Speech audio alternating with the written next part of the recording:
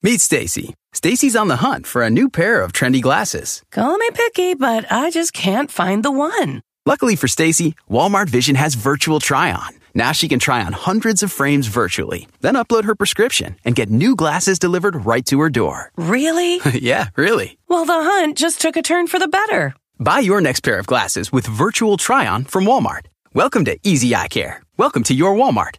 Restrictions apply. See walmart.com for details.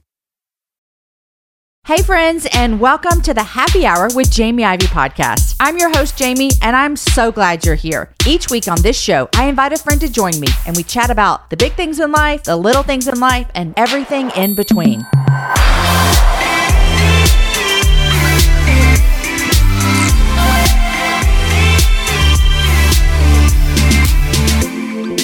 Hey y'all, welcome to the Happy Hour with Jamie Ivey. I'm your host, Jamie, and this is the very first episode of 2023. It's always fun for a first episode. It's always fun to start fresh. Also, this year, we're about to have, in May, we're going to have our 9th birthday of the Happy Hour. So we're so happy to have another year under our belt. We're happy to start a new year. We have so many amazing things planned for the Happy Hour this year. But I want to introduce you to our very first show. We thought, let's do something different, okay? So normally we're like, let's bring on like a massive guest and who's going to come on? And this year we're like, you know what? Let's turn the tables. I host this show every single week.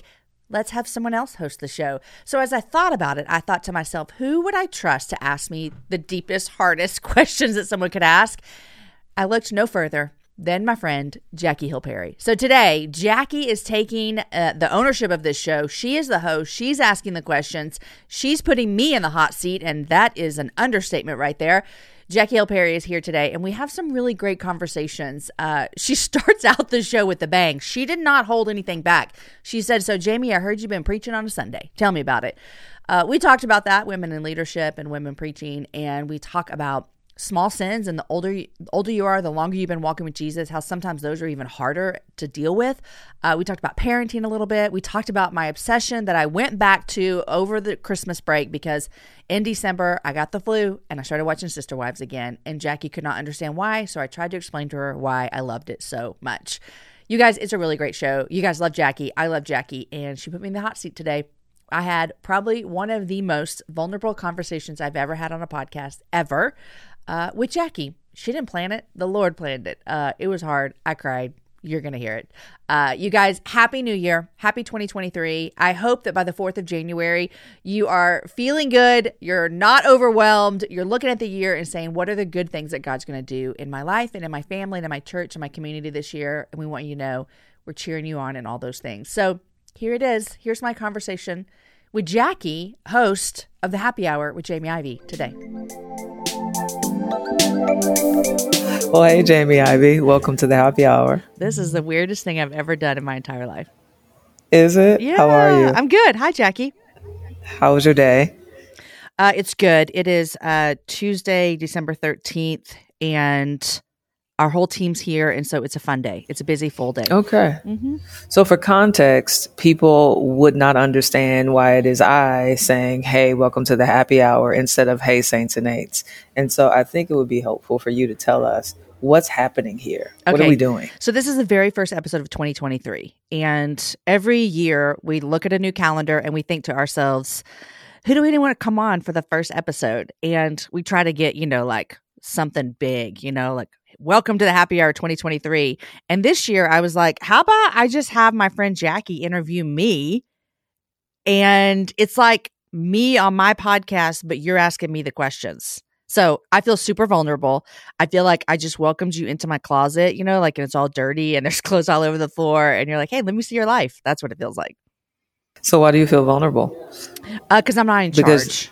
And I don't know if you feel this way. You have a podcast, you and Preston, and you do other things.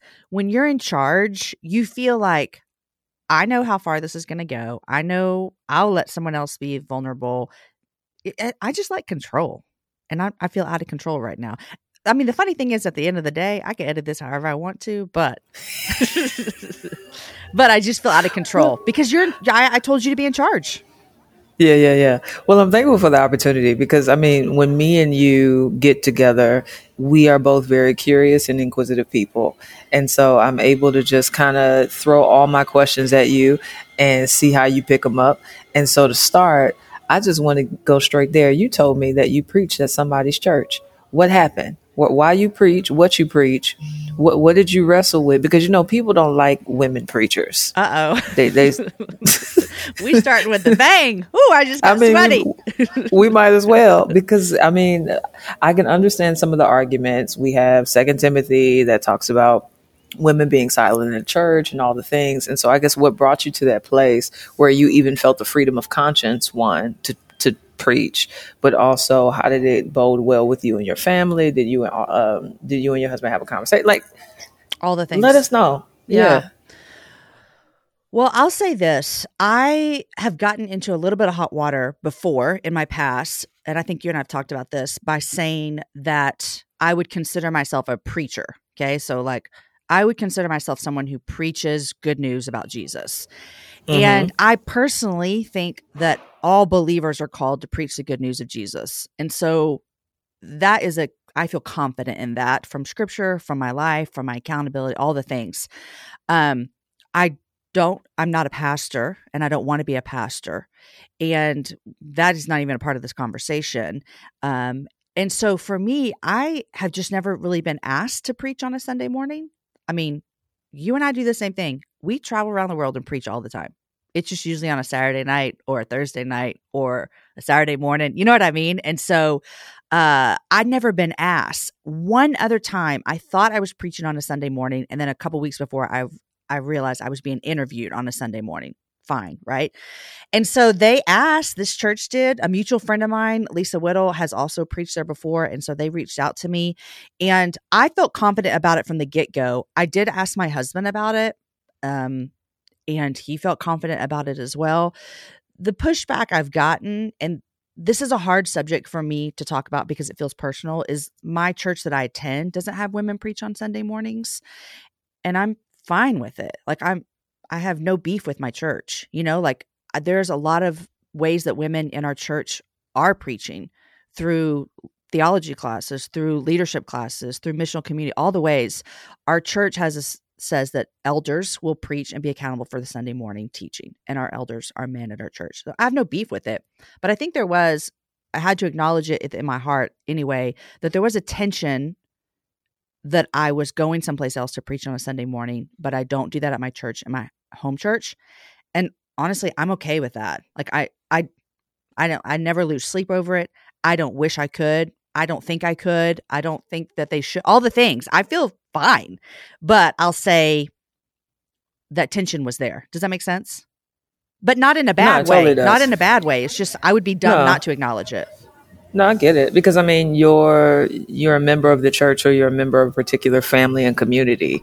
And so being able, or knowing that you have this gift that you were able to express in a different family, I can see how there's a tension with that. But not in a bad way. That's exactly right. Like I think there's tension sometime that's okay. Yeah. I mean, we have tension between, do I want oat milk today or almond? Neither choice is a bad choice. Milk, but why not oat? Well, I like both of them. But then, you like almond better than oat milk. I like them both kind of equally. I don't really care. But then I read something, the almond milk's better. So I thought I like them both. So why not just pick almond? Let me say this, because this is a random tangent. So like I used to be team almond, just because the thought of oat milk, right, it felt like, oh, y'all just want me to drink a cup of carbs. Because when I think oat, I think oatmeal, and therefore I think carbohydrates, and then I think extra fat. And so I was thinking in my mind, like, I don't like that. But I tried oat milk, and it has the best texture, I think, of alternative dairy options. Now, the only dairy I'm putting. Well, I ate a lot of cheese, but I don't drink like a glass of milk. So it's just a coffee thing for me. Yeah, no, that's odd. So yeah. Mm-hmm. No, I feel like 5-year-olds do that on Christmas Eve. So I think one thing about you, and I fail to give people any context for who I am. So I'm Jackie. I'm your friend. I also teach the Bible, have a family, and a podcast on your network called 30 Minutes with the Paris. So if you've never heard of me, that's fine. I probably don't even want you to hear of me, but that's why I'm going to bet we're a lot here of money together. everyone knows who you are, but whatever. Maybe not. Me and you have had discussions at conferences about how oftentimes, I don't know if typecasted is the word, but you are sort of typecasted where people see you as a podcaster, as a host. And so that's usually what you're called for. Yet you have this passion and this gift to teach God's word. I would be interested to know, like, how have you worked through that particular tension where you have a drive and a zeal and a desire to walk in your giftedness in one way, yet you're not even given the room to do so? Like, how do you wrestle through that? Yeah, I would say I've gotten better at it, but I will say at the beginning of my career of traveling and teaching God's word, I felt a lot of tension within myself, and it was an insecurity that I had that I always wondered, who do they want? Like, they know me on the happy hour. So do they want happy hour Jamie? Do they want funny, sarcastic Jamie? And then sometimes I would like teach and people would be like, wow, I didn't expect that from you. And so it put me in this spot where I felt like, who do they want? Now at 44, a little bit more mature, a little bit more secure in my calling and life, I can walk in and say, here's what you're going to get. I don't know what you were expecting, but here's what you're going to get. And I do think that I'm great at my job as an interviewer. I think I'm great at podcasting. I think I'm great as a person who leads things on stages, the group, the panels, like, and you are great. Honestly, everyone thinks anyone can lead a panel. And I'm just here to say, no, you can't. No, you can't. Absolutely not. And so I think it's one of my giftings, but I also really love teaching. And I was actually a school teacher before I had kids. Did you know that about me, Jackie? Yeah, I was a school teacher. No, I didn't. Or maybe I did. And a coach. I was a teacher and a coach. So I really love encouraging people. And to me, that's what it feels like for me. Standing on stage, opening God's word is just saying, hey, how can I encourage you in your walk with the Lord? That's where I feel my best. I was telling someone the other day, I don't feel like I had this.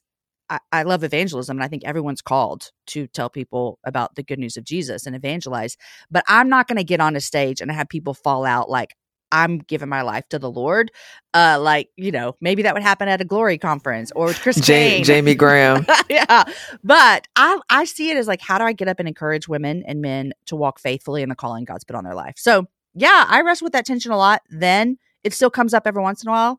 I feel a lot more confident now though than I did years ago. That's beautiful. Yeah. I remember when, because I kind of started my ministry life as a poet. Mm-hmm. And so for so many years, maybe a solid decade, that's all I was called for, was to do poems at conferences and in churches and all the things. But I think that's where I first met you. Most likely at a Verge. Uh-huh. Yep. Even my poems were a vehicle for teaching because my poems were really teachy. And I remember specifically talking to the Lord and I was like, Lord, I want to teach. Mm-hmm. Like, people keep calling me to do poems, but this is what I want to do. Like, can you open up those doors? And he did. And so I say it because I'm pretty sure there's people listening who feel that, who are like, Lord, like I want to do this, but they're calling me for that. Mm-hmm. And how do I wrestle with contentment yet also have desire? Yeah. And so I think we just have to put that petition before the Lord and let his time work itself out, because even in the meantime, he's building us and he's doing something in us while we wait, as you could attest. And so many people, I think, would sit in discontentment because they're like, but this is what I want to do is on the other side of this door or whatever. And so they would sit in discontentment. And I don't know the mind of the Father, but I would really think that he would want you to be content before he moves you into another door. And I think that is where it can get really, really hard, especially for young believers. I mean, especially because you're just like, you got all this fire and you're ready. And here I go, God, open up the doors. Mm-hmm. And so often he's like, I need you to sit in this contentment and be where you are. So, because in 2018, I was at Wendy's preaching to my coworkers on Easter. You get what I'm saying? Like, I was still walking in my gifts, even if it wasn't in the context I thought my gift should thrive in. And so I think the place you're in is always the place God wants you to be, even if it doesn't feel like it. If you don't know it, guys, I'm a Texas girl through and through. I've lived here most of my life. I was born here and I love traveling. Here's why I love traveling throughout Texas, because it has a vast landscape of cultures, regions, destinations, and activities, which means there's an infinite number of different travel experiences. And no two travelers are exactly alike, and it means that no two trips should be either. If you're a beach person, well, you can have fun under the sun with Texas's 350 miles of coastline. If you're more of a rugged vacation type, there are campgrounds, hiking trails, and state parks galore. And foodies cannot get enough of Texas's world-famous barbecue and Tex-Mex. Enjoy live music, visit internationally recognized art museums, and check out thrilling cowboy experiences. And now, Travel Texas offers a one-of-a-kind online trip builder that allows users to generate a custom, visually led trip matched to their unique interests. Guys, come visit my state. Visit traveltexas.com/getyourown to get the only trip to Texas that matters. Yours. That's traveltexas.com/getyourown. NetCredit is here to say yes, because you're more than a credit score. Apply in minutes and get a decision as soon as the same day. Loans offered by NetCredit or lending partner banks and serviced by NetCredit. Application subject to review and approval. Learn more at netcredit.com/partners. NetCredit. Credit to the people. Now, you mentioned your age. Mm-hmm. You thought, you look at me and you thought, how could she be 44? Well, the Wi-Fi is blurry, so I can't really affirm but that you question. See me. But yeah, you look young. Thank you. You look like you're on the edge of 38. I was really fishing for a compliment there, but go ahead. You're on the edge of 38. Now, I feel like when I started having kids, that's when I started to really get a sense of how fast time moves. Mm-hmm. And then, like, even watching my mom, it's just like, oh man, like she moves slower, mm-hmm. her face is different, and just seeing like, oh, time is really not slowing down for us. And I realized, and I told the Lord, I was like, Lord, I think I idolized my youth a little bit. Mm-hmm. And so I'm afraid of what if I don't deal with this now, mm-hmm. how I might be when I'm 50. And so how have you processed aging? Like, where are you at? How old are you, Jackie? 33. 33, okay. Jesus' age. Looky there. Hey, yeah. I'll tell you this. 40 was not hard for me. I was super excited to turn 40. And 40, I'm 44, so I've got 4 years into this decade. It's been probably my best decade ever. The hardest year for me was 36. And I'll tell you why it seems weird. But I remember 36, I went, okay, I'm no longer a young 30. I'm no longer mid 30. I'm closer to 40 than I've ever been. And so that was and that's also when I started doing what I'm doing now. I mean, I started in 2014 with this podcast. And so before then, stay-at-home mom, teacher, coach, going to go back to teaching, worked in the radio. So for me, it was 36 where I started to go, oh, okay. And I think I was telling Aaron something recently. I'll be 45 in May. And I'm starting to be aware of these ages more now, because for me, I think, okay, let's say I live to 80. Listen, I don't want to be in my 90s. Don't take me to 100, God. Take me home. Like, this is not okay. Let's say I live to be 80. I just hit like the halfway mark, if you think about it. 0 to 20, nobody counts it. Who cares? What are you doing? You're doing nothing but acting a fool. I was. 20 to 30, trying to figure things out. I have all my kids before I'm 30. I'm learning marriage, all the things. 30 to 40 for me was those first couple of years of my 30s were the hardest years of my life as far as parenting and exhaustion. And is this my life? Because I'm not sure I like this, all those things. And then I hit 40 and I'm like, okay, I feel good. And now, Jackie, this is weird, but I'm looking towards 50. And I'm already declaring, I don't know where it's coming from, but I'm like, it's going to be my best decade yet. Now, why? Watch the Lord take me home at 49, but still. we not speaking that. I'm not going to nobody's funeral. Okay. Now, what makes it the best though? Is it, you mean physically, emotionally, mentally? I mean, I feel all of it. So we're at this weird stage with our kids where my daughter's a freshman. Before I turn 50, I don't have no children in my house. Now, let's be real. They always come back and show up. There they are.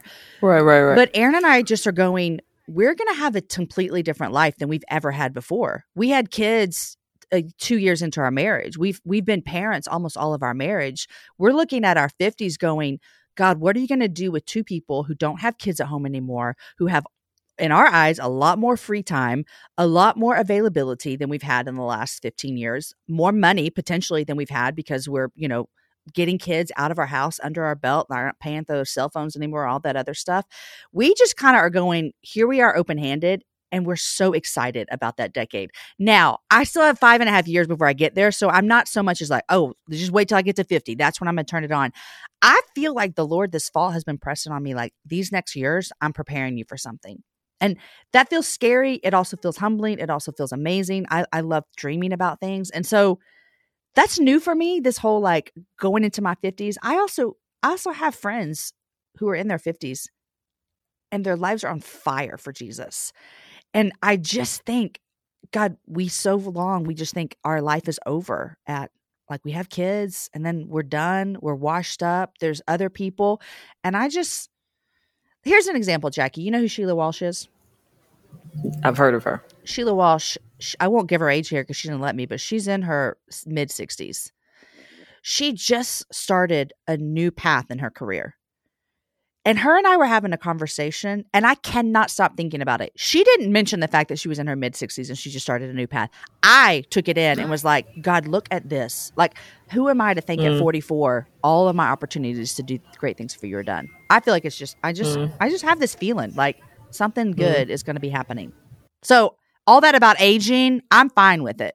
That's really encouraging because I think what you're saying is wise, which is indicative of your age. Mm-hmm. Like there's a wisdom associated with it. Yeah, because I think I was thinking about it earlier, and I was like, there is as if we feel like when we're young is when we're best. Mm-hmm. What really is not that you're at your best. You just look a certain kind of way. You might appeal to a demographic because of your style, your coolness. And I think that's the fear for me. It's like, oh, I won't be cool. Mm-hmm. I won't be beautiful in the way that I deem beauty, when the emphasis shouldn't be on that. It should be on wisdom.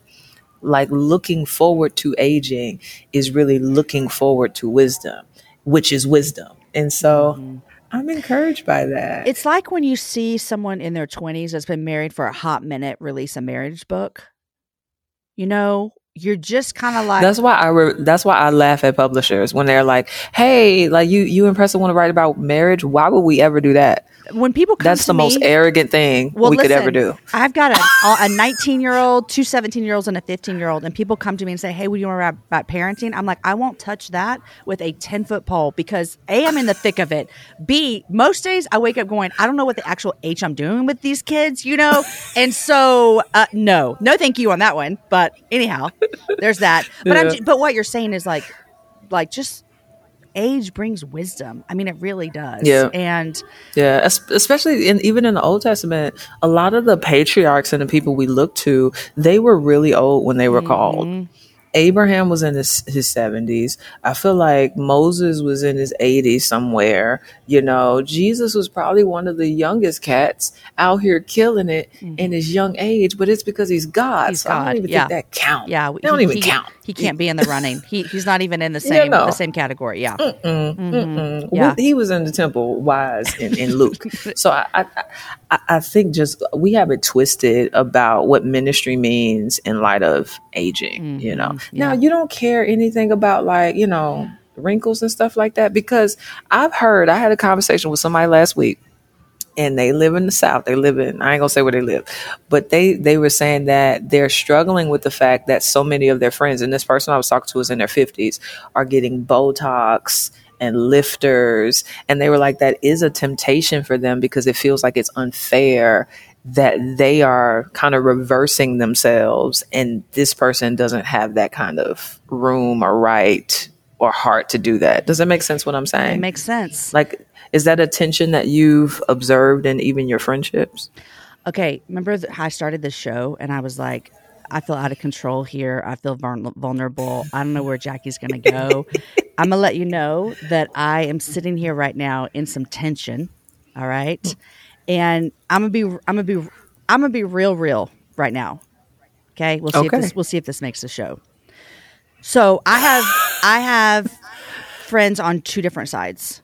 I have friends on sides that are like, it would be vanity to get Botox. Okay, so like, what are we doing? We're playing with things that shouldn't be played with.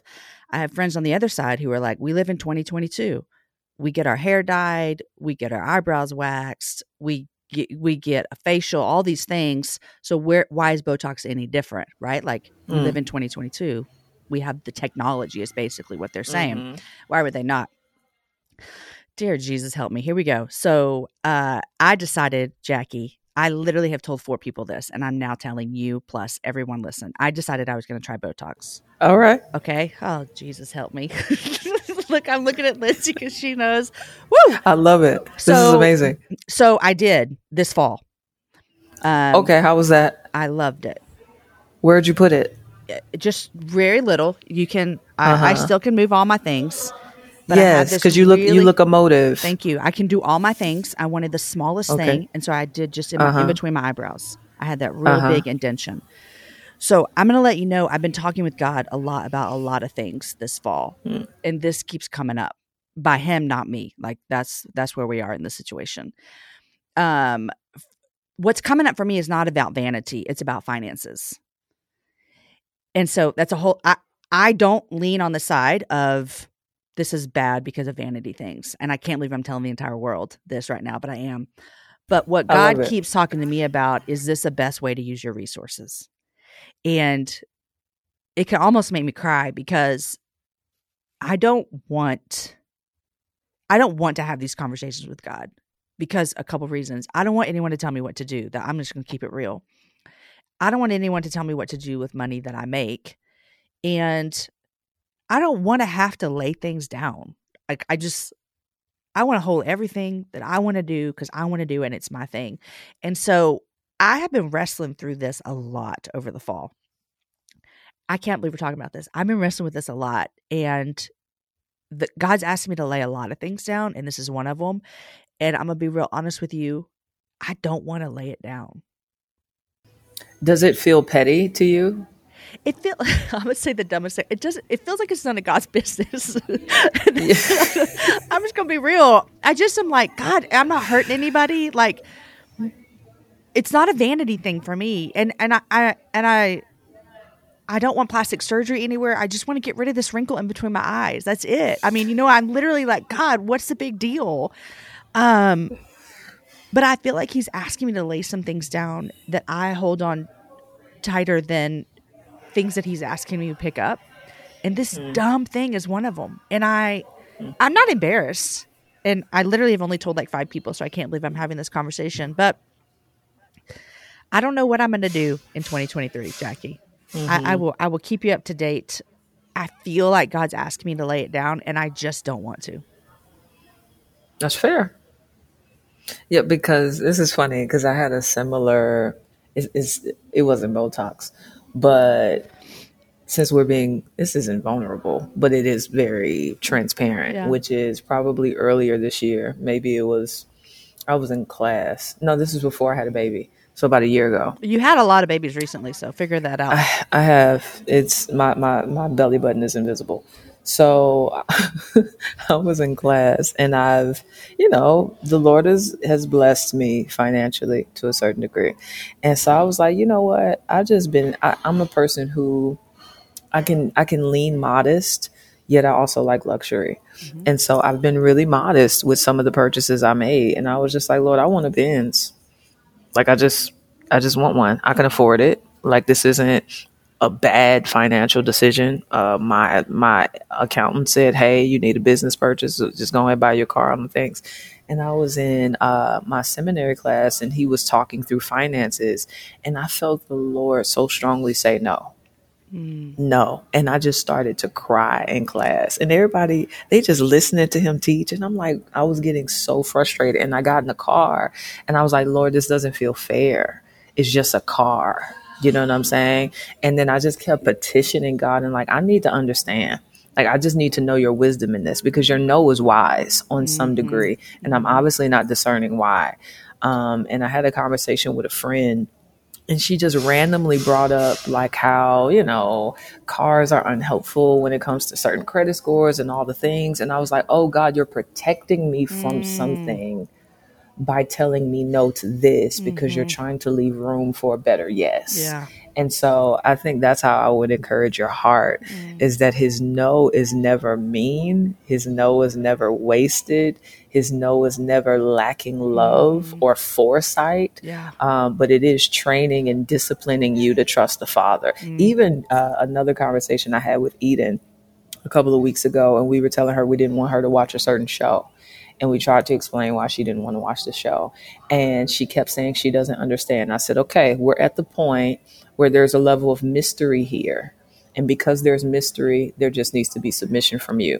And you just have to trust that our no is a good no. And so that's my encouragement to you. Well, thank you. Sucks, but I think the hardest thing for me, and you're in the same boat with your story as well, is that like no one would know about this. You know what I mean? Like this could just be between me and my checkbook and my husband. Like it's not like I'm out here wilding out doing something crazy, you know, like I literally am just, God's asking me to lay something down that no one would know about until now that I told everybody. But to me also, the comfort for me in that is like, man, God, I want to know you. And I want, at this point in my life at 45, I'm not out here by the grace of God making massive moral failure decisions, right? Like this is just not where I am. And hopefully I never will be. But to know that God is still asking for every part of me, even the part that is like no one knows about. And even the part that, you know what, I'm a grown woman who has a job and I don't have a moral issue with Botox. Like that's not it for me, you know, like, and he's still going, I need you to give that over. It's hard. Do you think that, because you've been walking with Jesus for how long now? I got saved in January of 1999 for all you people. I can't count, so you got to help me. 24 years. Okay, like that. So most of my life. Now, I've argued behind the pulpit at times that when you become a Christian, there's kind of these big sins you have to die to for some of us, where it's like, okay, I'm gonna stop being an alcoholic, I'm gonna stop having sex, I'm gonna stop watching porn, like these super obnoxious big sins. But the more you walk with Jesus, it becomes more subtle. Would you say that that's been your experience? 100%. When I started following Jesus, the things I had to give up. I did give up drinking, even though I don't subscribe that drinking is a sin, but I gave up drinking as a heavy drinker in college. I had to give up sex. I was having sex with anybody that had sex with me. And so I watched porn when I was in college dating a guy. So there were some like big things and I'm like, oh, I got to die to these things because that's what you're asking me to do. And then you just kind of get into a rhythm. And for me now, it's totally true. I mean, I just told you one that the sin I had to deal with. I got other stuff that God's been doing a lot in my heart this fall. And so there are things that nobody knows about. You know, there are things that if I didn't confess them to my husband, even he might not even know about them, you know, or my friends, my close friends. So I think it's so true. And what I don't want, what I fear, this is a fear of mine. What I fear is that I won't fear those things anymore. Those, like, this is super dumb, but like, I started watching a TV show the other day that everyone's talking about. I've actually seen one of the other seasons. And again, this is not let me give you a list of what you should watch on TV. I don't play that game, you know, like, and I think everybody has different tendencies that they have to be aware of based on the struggles in their life. And I started watching the show and I knew where it was going. There's going to be a lot of infidelity. There's going to be a lot of sex. And my mind just can't go there. Like, I can't separate that sometimes in seasons of my life from infidelity on TV to then thinking my husband is out here cheating on me. And so for me, it's a protection, and that's a God thing. That's me. That's him saying, I don't think this is best for you right now. And me going, all right, I'm gonna lay it down, even though I really want to watch this show. Yeah. I think when you were talking and I was thinking about how we have a lot of plants in my home, and my mother is kind of like the green thumb of the family. That's her spiritual gift, if there is one called that. And the other day I was talking, and there's this big plant behind us, and she came with some scissors and she just cut off a leaf, you know? And it's like, I wonder if the more we grow in Jesus, that's what the pruning process looks like, where it's not like he's cutting off branches. He just prunes a leaf. And by pruning that leaf, then somehow we're able to thrive into the tree that God wants us to be. And it feels nitpicky, but it actually shows how particular God cares for us. Ooh, that's a good word. That's a good word right there. For me. NetCredit is here to say yes to a personal loan or line of credit when other lenders say no. Apply in minutes and get a decision as soon as the same day. If approved, applications are typically funded the next business day or sooner. Loans offered by NetCredit or lending partner banks and serviced by NetCredit. Application subject to review and approval. Learn more at netcredit.com/partner. NetCredit. Credit to the people.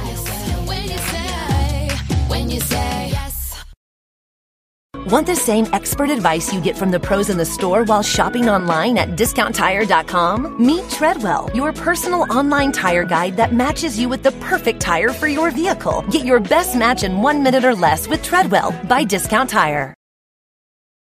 Now, you like Sister Wives. Oh, do I like Sister Wives? Have you ever seen it? No, it just seems weird, Jamie. Okay, I'm going to tell you. I started watching Sister Wives years ago, season 1, and I loved it. And then life happened. Okay. Maybe we didn't have cable. I missed a bunch of seasons. Well, I got the flu a couple weeks ago, and I dove in so deep that I think to Sister Wives. Aaron and I talk about these women as if we know them because we have been in so deep. I pulled him down into this trap. He watches it with me. So Sister Wives is 3 wives and 1 man. And I don't like talking bad about people behind their back, but I'm going to tell you, this is crazy. This is crazy. These people be crazy. Okay. They are, I think Mormons would say they're not Mormons, if that makes sense. Like, Okay. like, we don't want to have nothing to do with this because polygamy was banned by the Mormon extreme church. versions. Yeah. And so it is just this dissect into humanity. They deal with jealousy, obviously. Hello. They really feel as though this is like their path to get to heaven. And so that's been very intriguing. In fact, I even screen recorded one thing. One of the husbands said recently, he's like, I've worked so hard my whole life to make sure we all get there. And now it's falling apart. And so I was just like, oh, that's man, exhausting. Right. So, I mean, here I am sitting here telling you guys, asking me not to watch one TV show, but I am loving some Sister Wives. Woo! Love it. I love it. So, you and Preston talked about this on your show once. What was it? Polygamy? Polyamory. Yeah. Mm-hmm. See? Yeah. It's interesting because it's becoming more of a frequent conversation that I think we would have considered, because I think, Christians, their radar, their antennas are on like homosexuality and pornography, but I don't think we're ready for the polyamory discussion yet. Can you tell us what polyamory is? Because it's different than polygamy, or is it not? I have to Google that. Let me see, because I don't know the difference, child.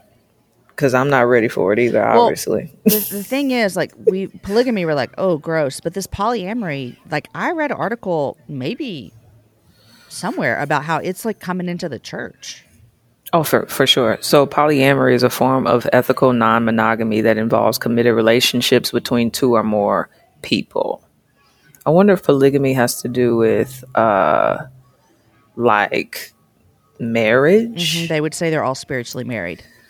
Yes. So polygamy is the practice or custom of having more than one wife or husband at the same time. So I guess the definitions hinge on marriage or not. One time I was listening to, I think I found it on Twitter, this pastor was basically arguing, which is what me and Preston were talking about, how the Trinity, because God is one God that exists in 3 persons and they love one another, that was, I guess, a good framework for why we as people can exist in relationship with more than one person and love them too. So he just left out the whole rest of the Bible. He did. He left out Genesis 2. Like he left out Ephesians 5. Jesus talking about marriage. Yeah. Mm-hmm. But I also, when I heard it, I thought to myself, how many Christians would hear that and get stuck? Golly. And say, oh, well, I guess that's a good point. It's not a good point, but it does tell you how deceitful sin is, where people like false teachers will continue to use the nature of God and the testimony of Scripture to push us into all types of deceitful and crazy ways. Because, I mean, being with one man is a lot. Right. it's a lot. Aaron says when we watch this, he says, I can imagine nothing worse than being married to more than one woman. He's like, it's hard work being married to you. And I love you. Yeah. Like, you know. Yeah. It's a lot. But yeah, it's like my, it's not a secret. I'm not ashamed of it. But it's like that, you know, people are like, what's that thing that you can't believe that you're into? I'm like, I can't believe I like this show. Like, I just can't believe it. But I do. I'm intrigued. Do I have any weird shows? I don't think I have any weird show loves. I'm just really obsessed with serial killer shows. So I don't know if that's weird. That's not, but that's a thing for me. I appreciate that. Yeah. You appreciate serial killer shows? I appreciate. Did you watch Dahmer? I did not, but Aaron and my boys did. Okay. Which is a lot. But no, I did not. That would have felt kind of real and a little scary to me. No, it was demonic. Yeah, it was demonic. Yeah. But I was, in hindsight, I felt like maybe I shouldn't watch this. But I'm so intrigued by the life of Dahmer and serial killers. But speaking of your boys, I do have a question about parenthood. Even though you don't want to write a book about parenthood, I still think it would be helpful because I do think that people who have kind of raised, past tense, their children, that they do have a wisdom that people like me who are raising our children can learn from. And one of the things that I'm really struggling with, this is going to be the most simplistic question, is making your kids nice to one another. Like that's because I feel like people are always talking about, like, you know, family Bible time and teaching them worship and make sure they do their homework. And it's like, yeah, but they're mean to one another. So how have you helped your kids love one another? Okay, Jamie? You are not an only child, but kind of an only child, right? Because aren't all your siblings older than you? Correct. I was raised alone. That's what I thought. So I have one brother, and I look back on my childhood. We're 4 years apart, and I wouldn't say that I liked him. And now I like him, like as grown-ups, you know, and like I'm all the things. Our kids are all close. They're all within 4 years. So right now, like I said, we got almost 19. So technically right now, 18, 17, 17, 15. These jokers be close, okay? And I would say that one of the hardest, saddest things for me is watching my kids when they're not being nice to each other, the way they treat each other. As a mom, you're just like, y'all, can't we just all get along? On the flip side, some of my greatest moments are when we're all together getting along. And I will tell you this, the best experiences that Aaron and I have had with our kids, probably hands down, have been when we've gotten out of our normal everyday routine. And I say this knowing that this comes with privilege, so I'm going to set that up. But we went on a trip this summer, and we were gone for 4 weeks, and my kids were lovely to each other. They're out of their routine. They're away from their home. They're away from their technology devices, and they're lovely to each other. A couple of years ago, we took our family on a trip to Mexico, and when we go out, we no internet, no phones, no nothing, and they are lovely with each other. Every trip we've ever been on, they're lovely with each other. We have a family night every Sunday night. Now that my kids are older, all 3 boys have jobs. So we say, hey, here's the deal. You work whenever you want, but you got to be at church on Sunday morning and you got to be home for dinner on Sunday night. Because it's like, we're an eat together family. Like we've always been that, eat together all the time. And now it's like only Sunday nights. And just this past Sunday, and it doesn't happen every Sunday, but just this past Sunday, we ended dinner, we did the dishes, and we all just sat in the living room like we were one big, happy, loving family for like 25 minutes. And just hung out. And I think what I'm trying to say is, for me as a mom, it is those moments that I go, okay, here we are. And then the other moments is where I go, okay, we're learning. Like this is like a part of childhood and growing up. I'm not saying that we accept unkindness, but I am just saying as an encouragement, there are moments where I go, okay, they do like each other. Even though there are moments where I'm like, you guys are going to kill each other. This is crazy. But I think every family is different. I think every parenting journey is different. And I say, the number one thing I say is just keep being consistent with whatever that is. Like being consistent with how you call your kids up as to how they need to act. That's how we think of it, is like, we're going to call you up. You're not going to meet it almost a third of the time. You're not going to meet our calling, but we're going to continue to call you up when that. So that's excellent. Yeah. That gives me hope because I was raised like an only child. I feel like I don't have the experience to know how to work through sibling things. And so, but I do have kind of the experience of loneliness and how that loneliness has influenced all of my adult relationships. And so the selfishness, the pride, the secrecy, all the things. And so I'm always pushing against what I don't want them to experience as adults, if that makes sense. I've told my kids before, if we all live to be 80, all right, if God doesn't take any of us home sooner than that, the life expectancy for here in America, my kids, their relationship with each other will be the longest relationship they have on this earth. It's longer than with me and Aaron. It's longer than their spouse. It's longer than their children if they have them or if they get married. That's the longest relationship they'll ever have. And so I try to think through that as a parenting lens and set them up for success of like, you got each other. Like, this is it. Because mom and dad, we're going to die. Excellent. You're not, if you get married, and that's not a thing. You don't have to. If you get married, it's not going to be till later. So how do we look through that lens of these are your people forever? Yeah. Amen. Well, thank you for allowing me to interview you, Jamie Ivey. We talked about a lot of things. Woo, we went there, Jackie. Thank you for interviewing me. I'll say this, and I don't know if I said this at the beginning, that when we were thinking about who we wanted to do this, you immediately came to mind for a couple of reasons. Number one, you're good at it. But number two, every time I'm with you, which we don't live in the same city, we're not at events together all the time, but every time I'm with you, I feel this like ease and comfort and just like slide into friendship that is from afar, and so I knew I would feel safe too. I appreciate that. That's probably why you cried. You felt safe. I felt safe.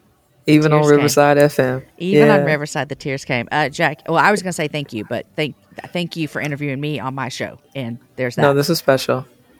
All right, y'all. Well, nice to meet y'all via the thing. And then Jamie Ivey got books and she be preaching and she got kids and she got a whole lot of merch that she be selling on Instagram. And y'all should buy all her shirts. That's all I got to say. Jackie, thank you. Bye-bye. The Happy Hour with Jamie Ivey is a production of Ivy Media Podcasts. Executive produced by Jamie Ivey. Produced by Lindsay Sweeney. Edited by Angie Elkins. Show notes by Ashley Miner. Art by Jen Jett Barrett. Original music by Matt Graham. And I'm your host, Jamie. Have a happy hour with a friend.